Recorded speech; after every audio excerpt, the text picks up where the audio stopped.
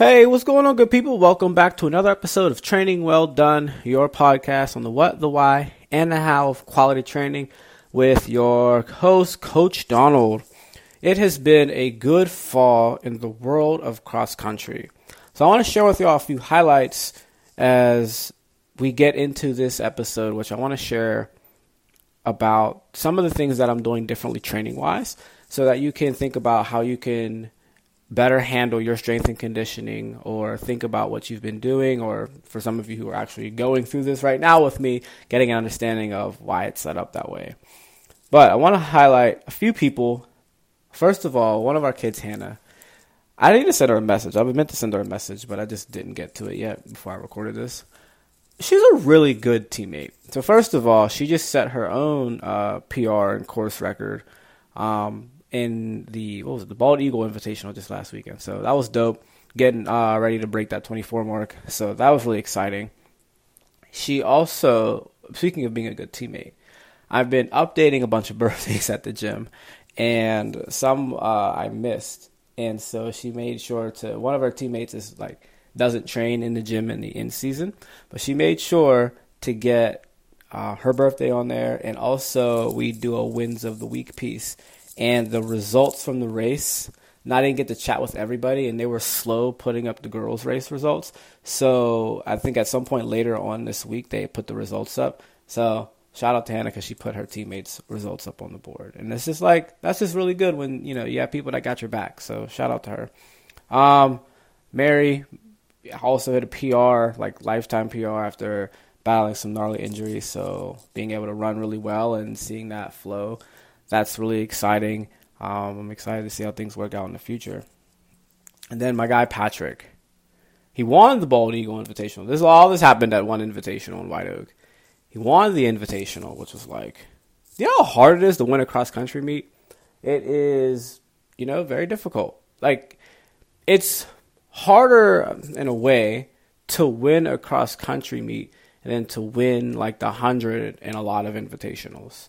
The really big invitationals, it becomes increasingly hard to do that, or really any other race, because there might be hundreds of people doing that. But a cross-country meet, there's 150, 200, 300 people. And you can be stellarly fast and not win. That's crazy.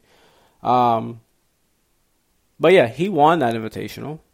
And then today's Friday? Yesterday, he ran a 15:11. And speaking of ran 15:11, got second, but won that other meet by almost a minute.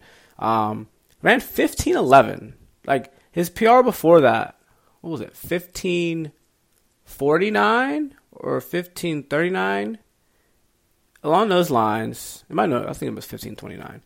And he ran 15:11. And it wasn't I don't believe that was on the White Oak course either. I think that was somewhere else. That might have been White Oak, but I think that was at a different course in Mingo Creek. That's crazy fast. So shout out to him. If you're listening to this, if it's not too late to vote, go on MileSplit. Find me online on Instagram, Coach_Donald, and be send me the MileSplit vote form, because he's up for running for MileSplit Athlete of the Week. So vote for that guy. My training's coming along pretty decently. I've been keeping up with getting my tempos in, getting my track workouts in. Been keeping over 20 miles. I did 20 miles last week. I had 40 in the 2 weeks before that each week. This week I'm a bit behind, but I'm going to catch up over the course of the next few days. So I'm still doing my, trying to break that 20-minute 5K and prove to my kids the value of running easy runs easy. Just on Monday, I actually took a couple of them and literally made them. Was it Monday? I think so. And made them actually run at an easy pace. Might have been Friday last week. Anyways, and made them run at an easy pace and learn, here's what this should feel like. So that's some updates, some highlights. Now, let's talk about training. One of the things that I've done this year was really just take off some of the weight load as far as some of the strength stuff that we do. We think about load. We build up load being the mileage that you do running-wise, but also the weight, the volume that you're doing in the gym. And that all builds up to be a load that is tangible and not tangible at the same time.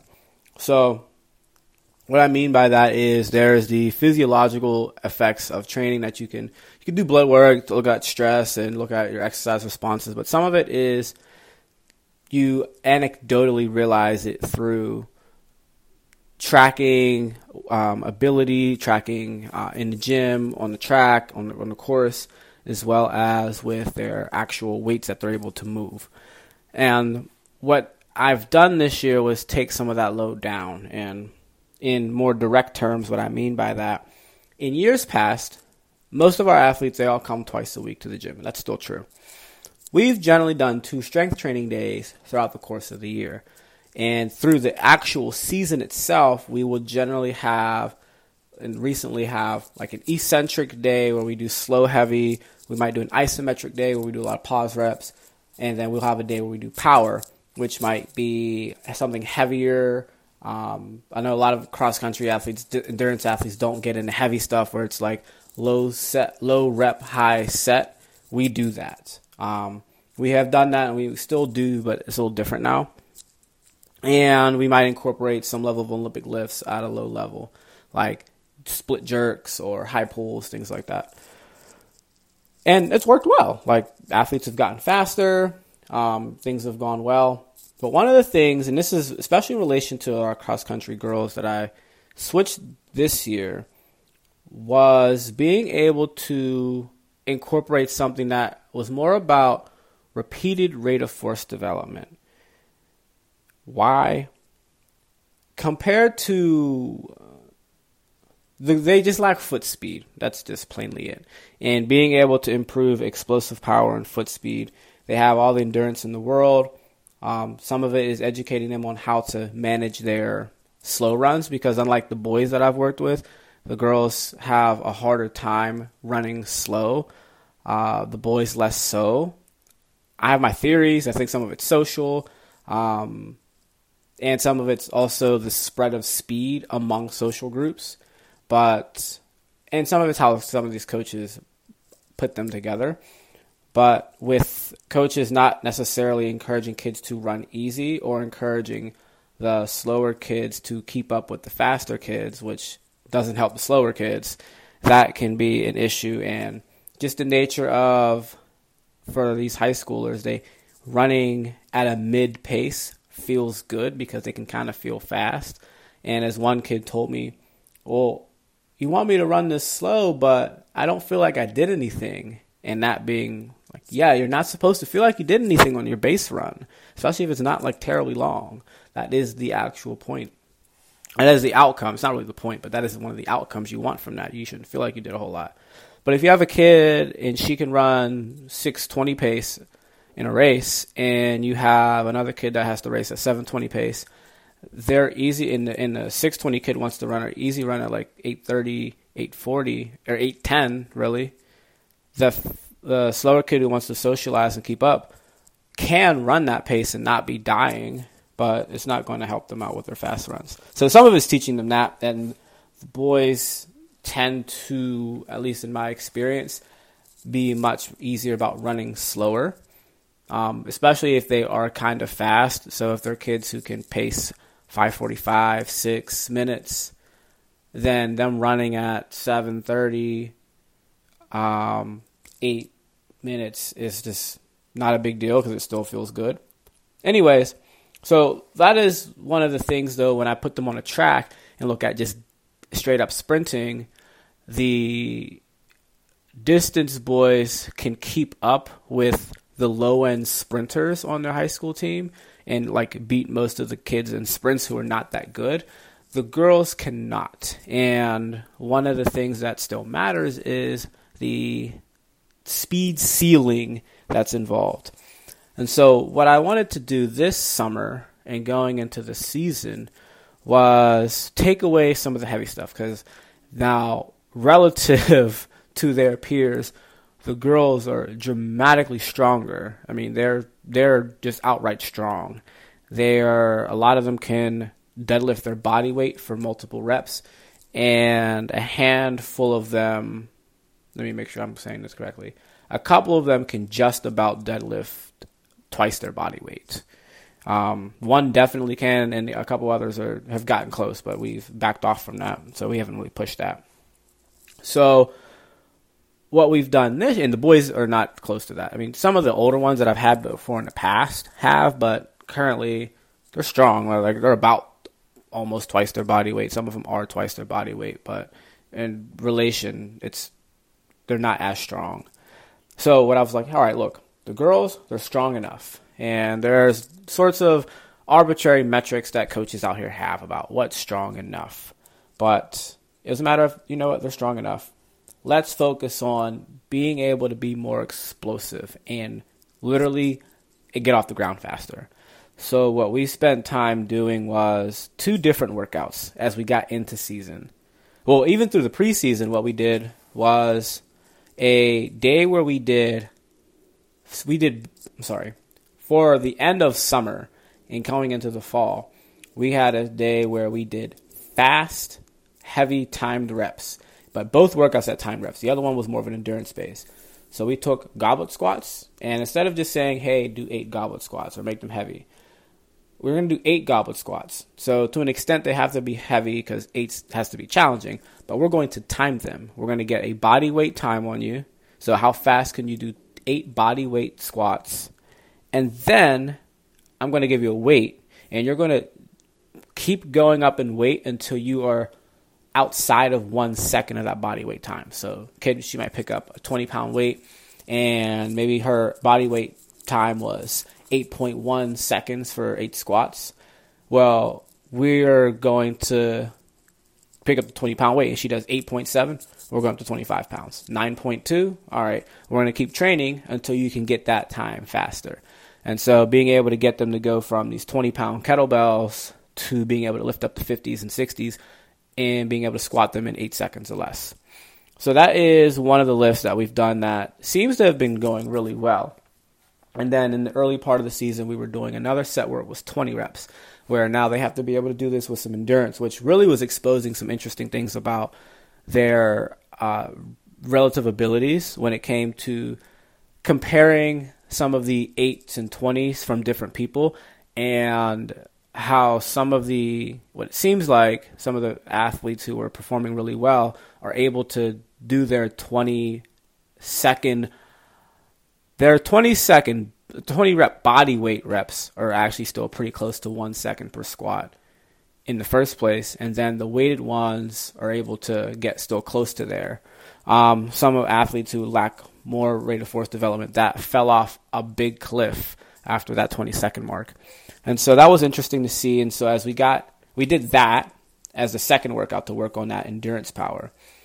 Going into the actual season itself, I took away the 8 rep squat. I took away the 20 rep squat to work on that top end power. For some of our other athletes, I took away the 8 rep squat and left the 20 rep one for the reasons of having that endurance. And then what I replaced either of those days with was a plyometric and sprint based day. Now we do a lot of plyometrics at GHP in the first place. Plyometrics are a big part of what we do. Those listening, you would be surprised, or you might not be surprised to know how many schools in cross country or even track and field do not do plyometrics, even though they are outside of actually running fast reps or fast intervals. They are one of the top ways to improve power and running economy and bounce in the stride is just doing plyometrics, so just jumping around. And so many people don't do it, and it's been one of our best kept non-secrets at GHP is we do a lot of plyos. But this session we made strictly plyos. We came in, not strictly plyos, but we'll spend a lot of time. We might get in 300 plyo contacts between a variety of different types of jumps. This morning I had a high school soccer athlete, but I had one of our cross-country girls that came in, and we did to the tune of